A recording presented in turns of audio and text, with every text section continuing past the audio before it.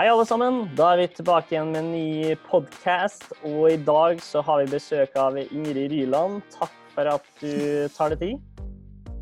Jo, bare hyggelig. Veldig kjekt å være med.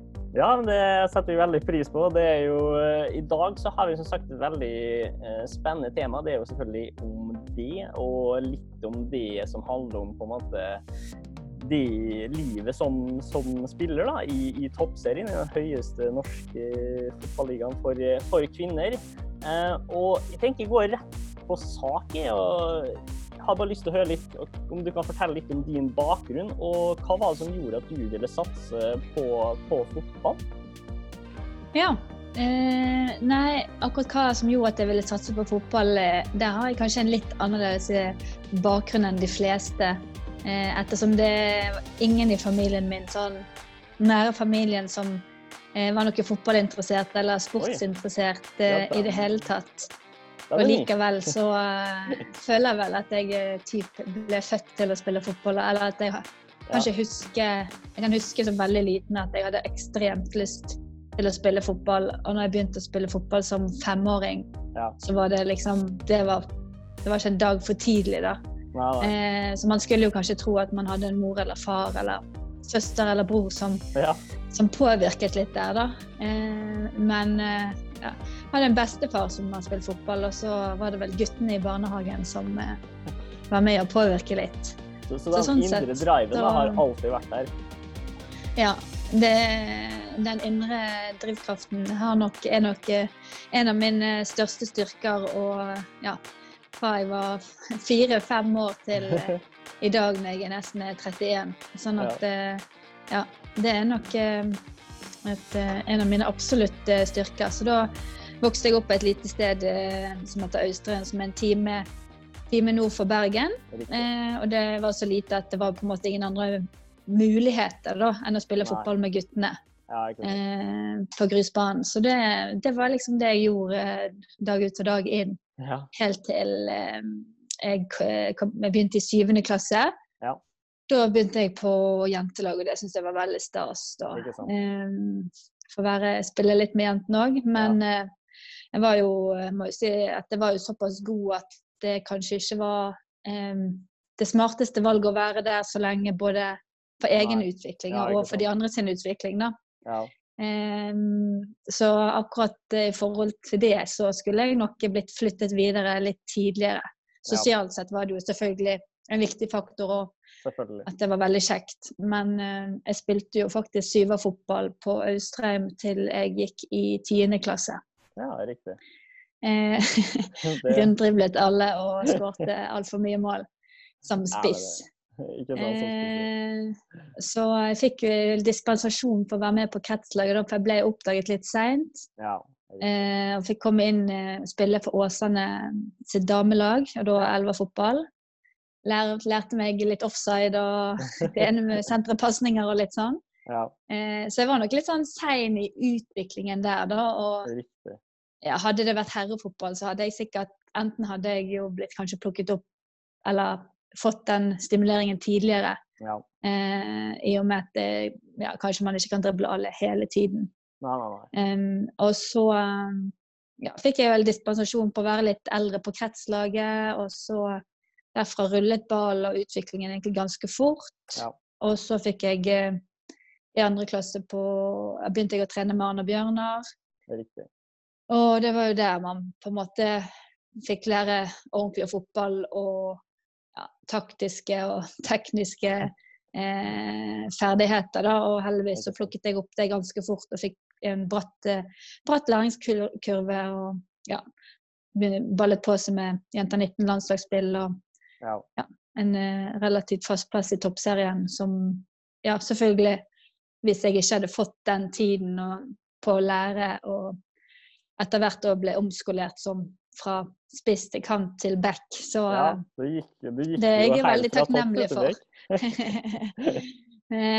Så at den muligheten at man får den tiden til å lære det og satse på unge talenter, det er jo jeg veldig glad for at det var i hvert fall på den tiden da. Ikke sant? Og du fikk jo, som du sa, en veldig bratt læringskurve. Og det litt sånn interessant, for du har jo spilt hele oppveksten som spiss. Og på en måte, som du sa, ble omskalert på en måte både til kant og til bekk. Når var det på en måte du ble plassert på bekken? Når på en måte skjedde den fasen? Det var jeg tror det var 2 år i Arna-Bjørnar, så skjedde det et generasjonsskifte. Riktig. Da spilte jeg jo med Maren Mjelde og Ja. Karoline Valde, og mange Erika Skarbø, Madeleine Giske, Ja. Elise Torsnes, mange av de da. Og de som er eldre enn oss, de sluttet plutselig. Jeg tror det var ganske nøyaktig 2 år etter jeg begynte. Og da var vi jo fortsatt, vi var jo bare 19 år, vi 89-generasjonen da. Ja. Og da ble vi egentlig, da ble jeg omskolert til back, og vi alle ble jo egentlig tvunget til å ta mye mer ansvar da, som veldig unge i toppserielag. Men vi lærte jo ekstremt mye på det, og hadde en veldig god coaching i Arna-Bjørnar på den tiden, både i trenerteam og ved Olympiatoppen, som gjorde at jeg tror at alle vi som var igjen, at det generasjonsskiftet var utrolig viktig for våre karrierer da. Ikke sant? Du spiller jo som sagt nå i IL Sandviken, men du har jo også en rolle i næringslivet. Hvordan balanserer du jobb og fotball på toppnivå? For det er jo en ganske stor utfordring, vil jeg tro. Krever jo ganske mye. Ja, både ja og nei, skulle jeg vel våge påstå egentlig. Jeg har jo alltid studert full tid, og jeg studerte full tid i 6 år. Ved siden av fotballen. Da var det kanskje litt mer sånn semi-proff tilværelse. Ja. Og så når jeg holdt på å skrive masteroppgaven, da flyttet jeg til Liverpool, og jeg har alltid vært liksom vant til å ha noe å gjøre utenfor da. Og andre halvdelen jeg var i Liverpool, da hadde jeg ingenting å gjøre, jeg trivdes egentlig godt med det også. Ja. Men så jeg prøvde å ikke ha noe å gjøre på, konkluderer vel egentlig med at jeg trives best med å ha litt andre ting å tenke på. Spiller du bare fotball, så er det litt sånn, går det dårlig, eller nå korona, du skal sitte i karantene og isolere deg og bare spille fotball. Da tror jeg det er ekstremt sunt å ha noe annet å tenke på. Absolutt. Og ikke minst, kanskje noe av det vi har lært mest ut av denne krisen, er jo nettopp det å ikke satse kanskje alt på ett kort da. Og der er jo jeg veldig heldig som har muligheten, men det har selvfølgelig vært et bevisst valg å ta en masterutdannelse, og så har jeg jo en veldig forståelsesfull arbeidsgiver som tilrettelegger, samtidig som jeg jobber i en bransje som det ikke er noe problem å ha hjemme i kontor, og jeg jobber 60%, og kan jobbe mer hvis jeg vil, og mindre hvis jeg vil. Kan komme på kontoret, kan ha hjemmekontor, kan jobbe fra treningsleir på La Manga ved behov. Sånn at jeg har det utrolig fleksibelt, og utrolig heldig som har den arbeidsgiveren jeg har, og heldigvis jeg har både hatt snille arbeidsgivere overalt egentlig, både her og i Haugesund og i Stockholm.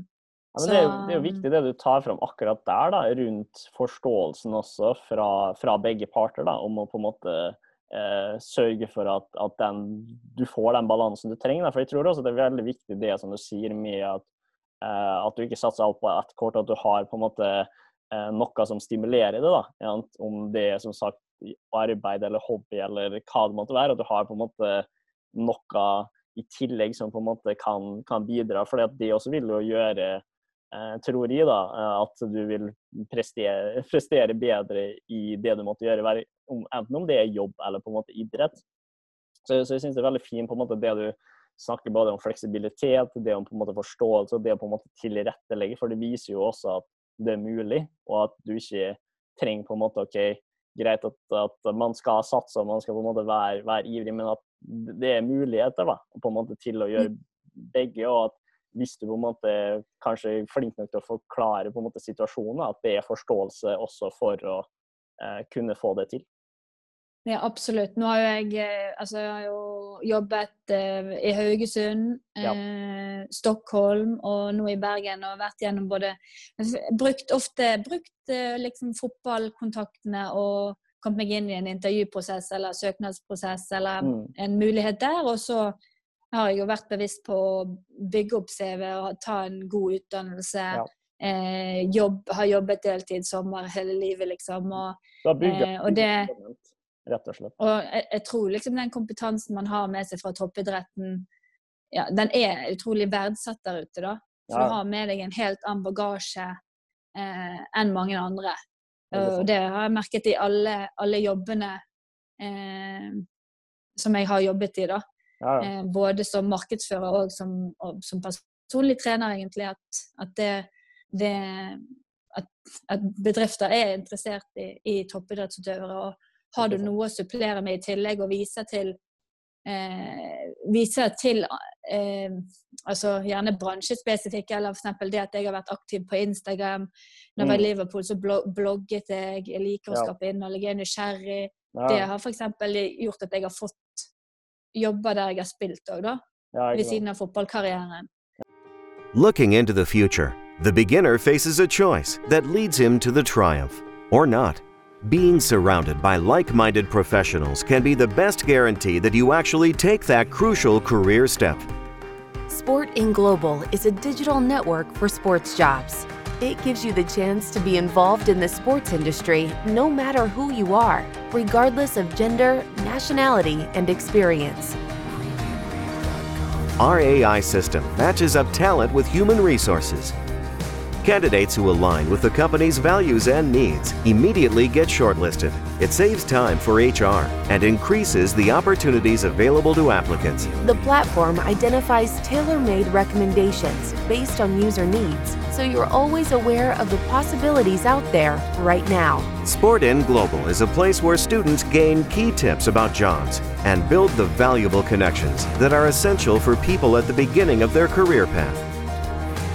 The path from candidate to champion starts with a single step in the right direction. Sign up to SportIn Global. SportIn Global, the best way to enter the sports industry. Sånn at det å finne noe som man liker ved siden av og kan ta tankene vekk på, det tror jeg veldig viktig. Så det ikke det står på I hvert fall om man har lyst til å jobbe, tror jeg. Nei, og så tror jeg det viktig det du også påpeker rundt med å på en måte gjøre det lille ekstra da. På en måte hva det som gjør det unikt, hva det du på en måte kan bidra med bortsett fra hva ekstra gjør du da. Ja, selv om selvfølgelig bagasjen du har viktig, men hvis du på en måte ikke tar seg ekstra initiativer, så det på en måte også det handler på en måte å ta seg første skrittet med å på en måte være ute. Vi snakker veldig mye om det I idretten nå, at det mange som har en bachelor- eller mastergrad I sportmanagement for eksempel, men hvis du ikke på en måte tar seg initiativer til å være frivillig, på en måte være trener eller hva det måtte være, da, så tar på en måte seg ekstra steger for å på en måte få den erfaringen, så har det ikke på en måte nødvendigvis alltid så mye å si når du veier opp igjen, for det liksom, hva det du gjør ekstra? Og det synes jeg veldig flott at du tar. Ja, det på en måte litt hva man gjør ekstra, og så det jo liksom det begrenset hvor mange som toppidrettsutøvere, og har du det med å gjøre det lille ekstra med en toppidrettsbakgrunn da, så har du jo en unik kompetanse, og da ikke det alltid sånn heller at for eksempel at jeg jobber med digital markedsføring, det en bransje som endrer seg ekstremt fort. Du nødt til å det mange av de samme komponentene som toppidrettsutøver med å ønske å utvikle seg, følge med, være nysgjerrig, være dedikert, holde seg oppdatert, men samtidig en struktur overfor kunder og en målbevissthet, og ikke minst det å være at man vant på et helt annet nivå, for eksempel til å få tilbakemelding og bli evaluert da. Sånn som fotballspiller, så blir man evaluert på individer som lag og som enhet hele tiden. Man gjør det selv, man blir gjort til trenere.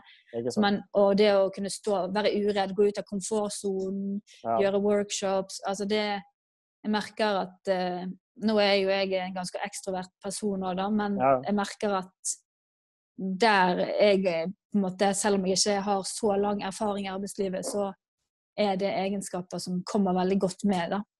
Absolutt. Og sammen med toppidrettsbakgrunnen gjør at man har en unik mulighet da, som kanskje flere burde benytte seg av, rett og slett. Absolutt, og det tror jeg et veldig godt poeng. Men jeg tror også det handler litt om det å på en måte vite at man har den kompetansen, og at man kan på en måte relatere det til sine ferdigheter da, og det man gjør i toppidretten. For jeg tror det også kan på en måte være et perspektiv i hvordan de skal legge med for mye av på en måte hvilke initiativ som gjøres. Men jeg tror også vi snakker veldig mye om det, ikke for å på en måte alltid dra relasjoner, men vi snakker veldig mye om det om studenter da, i sportmanagement eller idretten generelt, med at du på en måte sitter med en kunnskap, men du vet kanskje ikke helt på en måte hvordan du tar seg første steget. Så det å på en måte vite hvilke pillars man skal gå etter, og hvordan man skal på en måte utnytte seg ferdighetene man har, da. Det er jo litt det du snakker om selvfølgelig fra et toppidrettsperspektiv, hvordan på en måte vite at ok, det å bli evaluert er jo også like viktig i en næringsliv, i business-sammenheng, og på en måte hvordan på en måte ta det å være utenfor komfortsonen. Det tror jeg er veldig viktig at du påpeker, og at, som sagt, jeg håper at den podcasten her kan bidra med å forhåpentligvis stimulere folk til å se det, og skjønne at det er en fin måte. Ok, hvordan kan jeg bruke ferdighetene jeg har da, til å relatere det til hva jeg måtte, om det er studie eller jobb da, ved siden av. Ja, det er helt sant. Jeg tror jo det samme altså mye av det samme gjelder innenfor sports management. Nå er jeg utrolig opptatt av fysisk trening da, det være altså sport scientist-rollen da, som jeg følger veldig mye med på, leser på. Jeg tror jo liksom de komponentene også med å være nysgjerrig, oppsøke muligheter som finnes, selv om det kanskje ikke er drømmejobben med en gang. Er ekstremt viktig også innenfor for sport da, generelt. Hvis man går tilbake litt til fotballkarrieren da, så har du jo nevnt litt at du har vært i Liverpool og i Djurgården. Så det som er litt interessant da, tror jeg er at hva forskjeller har du sett fra det å spille i toppserien fra å være i utlandet, og hva lærte du av opplevelsen der? Ja, jeg reiste jo først til Liverpool. Da var det først og fremst altså det profesjonelle miljøet rundt laget hver dag, som var utrolig fascinerende. Jeg ble jo helt, som sagt, alltid liksom vært interessert i fysisk trening, og synes at det har vært utrolig spennende, og tenker alltid på hvorfor jeg gjør den og den øvelsen, og hva kan jeg gjøre for å forbedre den og den egenskapen, og hvordan trene mer og mer, være mer spesifikk i treningsarbeidet, alt fra intervalltrening, styrketrening, og oppsøker mye, både forskning, nå er jo det veldig mye kunnskap tilgjengelig, følge de rette personene i sosiale medier, så kommer man faktisk veldig langt også, så lenge man er interessert og hører på podcaster. De siste forrige uke hørte jeg prestasjonsprat, idrettsforskning, alle de der, og som gir interessante perspektiv da. Og den rollen ble i hvert fall synes jeg var veldig kjekk i Liverpool, da jeg hadde en hamstringstrekk, og hvordan man blir fulgt opp av en fysisk trener, hvor tid overgangen mellom fysio og fysisk trener til feltet, return to play-fasen, og det at man har fysio tilgjengelig og fysisk trener tilgjengelig på feltet hver dag, og du har på en måte så mange personer, og ansvarsfordelingen er helt forskjellig da, fra i Norge. Og det er på en måte, hvis man bare tar intensitetsstyring i fotball, altså det er jo dritkomplekst i forhold til mange andre idretter da. Du skal jo helst prestere fra en landslagssamling i januar til landslagssamling i overgangen november-desember. Og det er jo på en måte umulig, egentlig, å ha en formtopp som varer så lenge. Så det er jo liksom intensitetsstyring på både i perioder, eller periodisering, som på en måte det heter da. Det er jo, mens i Liverpool kanskje var fysisk treneren og hadde mye å si der da, i forhold til intensitetsstyring, og hvordan man regulerte det, og ikke minst hvordan man måler det. Mens her i Norge har du ikke de samme ressurser, du har ikke de samme ressurspersonene da, fordi du har ikke penger til å betale for det. Og da krever jo det en helt annen kunnskap av en trener. For hvordan skal du få alle spillerne inn i en tropp til å prestere likt hvis du for eksempel ikke engang vet hvor tid og hvor mye de trener i løpet av en uke? Ja. Sant? Eller hvor har øktene vært? Nå er jo det på framgang, absolutt. Flere og flere skjønner viktigheten av det da. Men det er for eksempel, jeg mener jo at det fortsatt ikke er tilstrekkelig kunnskap om det her i Norge, og så er det jo et komplekst område da. Det er det. Sånn at det er jo, men at det blir mer og mer, altså sporten utvikler jo seg også hele tiden, og det blir mer og mer spesifikk trening i forhold til hvordan vi holdt på, ja, Jan og Bjørnar for sist gang jeg var i Norge, til nå da. Ja. Det er jo absolutt utvikling. Men sånn hvis du ser på hva som på en måte har vært største utfordringene da, ved å spille i toppserien i dag fra ditt ståsted, altså hva er de største utfordringene dere står over? Ja, det er et godt spørsmål. Jeg mener jo egentlig, altså sagt under ett ord, så er det jo liksom profesjonalitet i alle ledd. Ikke sant? Egentlig. Ja. Å fasilitere for profesjonalitet. Og da er jo ikke det nødvendigvis, selvfølgelig er jo det at alle skal slutte i jobbene sine og studiene sine, det er ikke liksom det jeg mener. Nei. Men at man har alt fra fasiliteter. Sånn at vi har 2 proffdager i uken, men vi har ingen på en måte treningsrom på stadion. Vi får ikke ha en garderobe fast. Vi kan ikke ha tingene. Vi må bære tingene ut og innom en bod.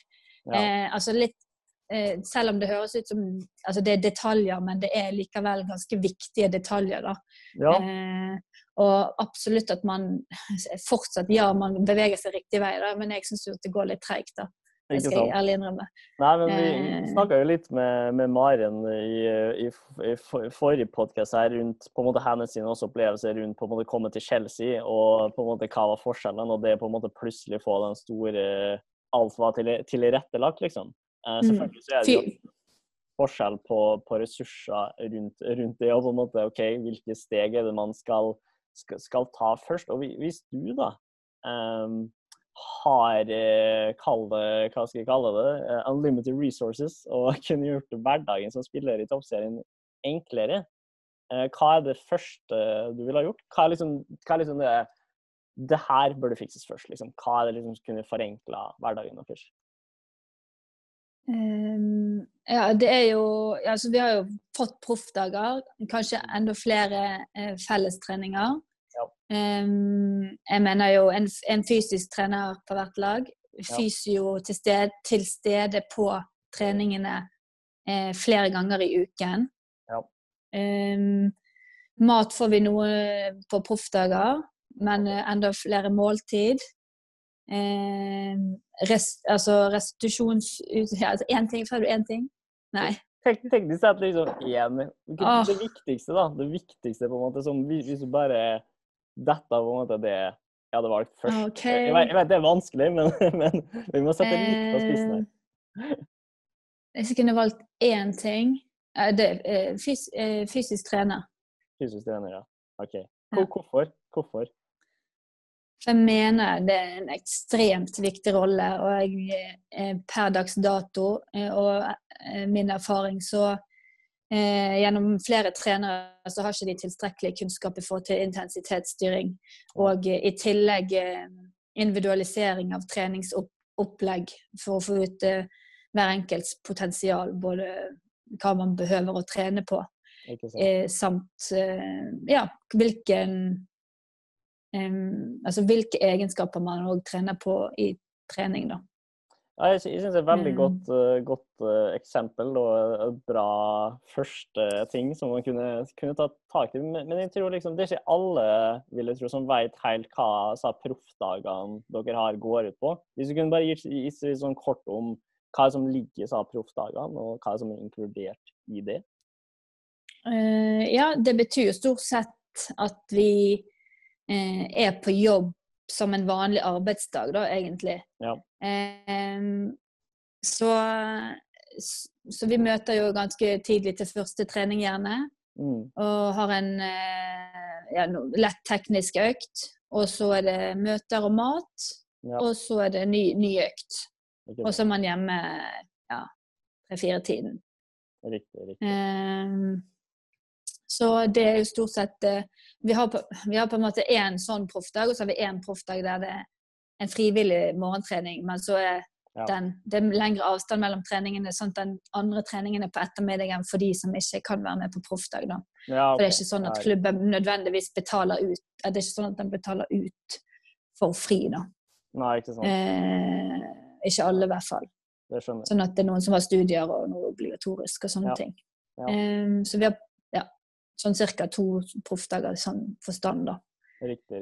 Tirsdag og torsdag blir jo ofte i sesongen mer kampforberedende og økt og litt sånne ting. Det gir mening.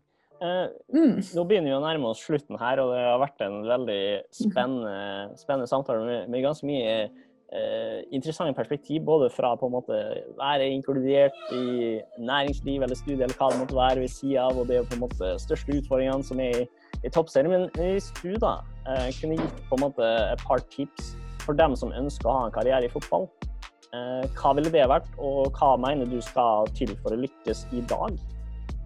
Som fotballspiller, eller bare sånn generelt i fotball? Som fotballspiller. Ja, først og fremst så vil jeg jo si at man ganske heldig som får lov til å være up and coming fotballspiller i dag, det I hvert fall innenfor kvinnefotball, for at de mulighetene som kommer til å være mest ute i Europa jo veldig spennende. Ikke sant? Og når jeg dro til Liverpool da, så var jo det allerede da, før det var det bare de absolutt største landslagsstjernene som fikk dra utenlands. Og sånn det ikke lenger. Så man har virkelig muligheten til å oppleve profflivet i utlandet. Og det jo utrolig kult. Det burde være en motivasjonsfaktor i seg selv. Hvis jeg skal gi et tips til de som ønsker å bli fotballspiller i dag. Vær nysgjerrig, ønske å lære nye ting og mer hele tiden, og jobbe hardt. Det egentlig ikke noe mer enn det. Søke utvikling hele tiden. Det vel mitt tips. Fantastisk tips. Med det, Ingrid, så vil jeg bare takke for samtalen. Det har vært spennende å høre din story og dine tips og råd fra alt fra balansere livet til hvor heldig folk nå for å kunne offre alt på fotballen. Men som sagt, husk å ta det greia på siden, enten om det studie eller jobb, eller bare få litt ekstra på en måte input som kan stimulere det til å få en bedre hverdag, både på og utenfor banen. Så da, Ingrid, da vil jeg bare takke for nå, og så avslutter vi alltid med «Vi snakkes!» Det vil vi. Ha det. Ha det.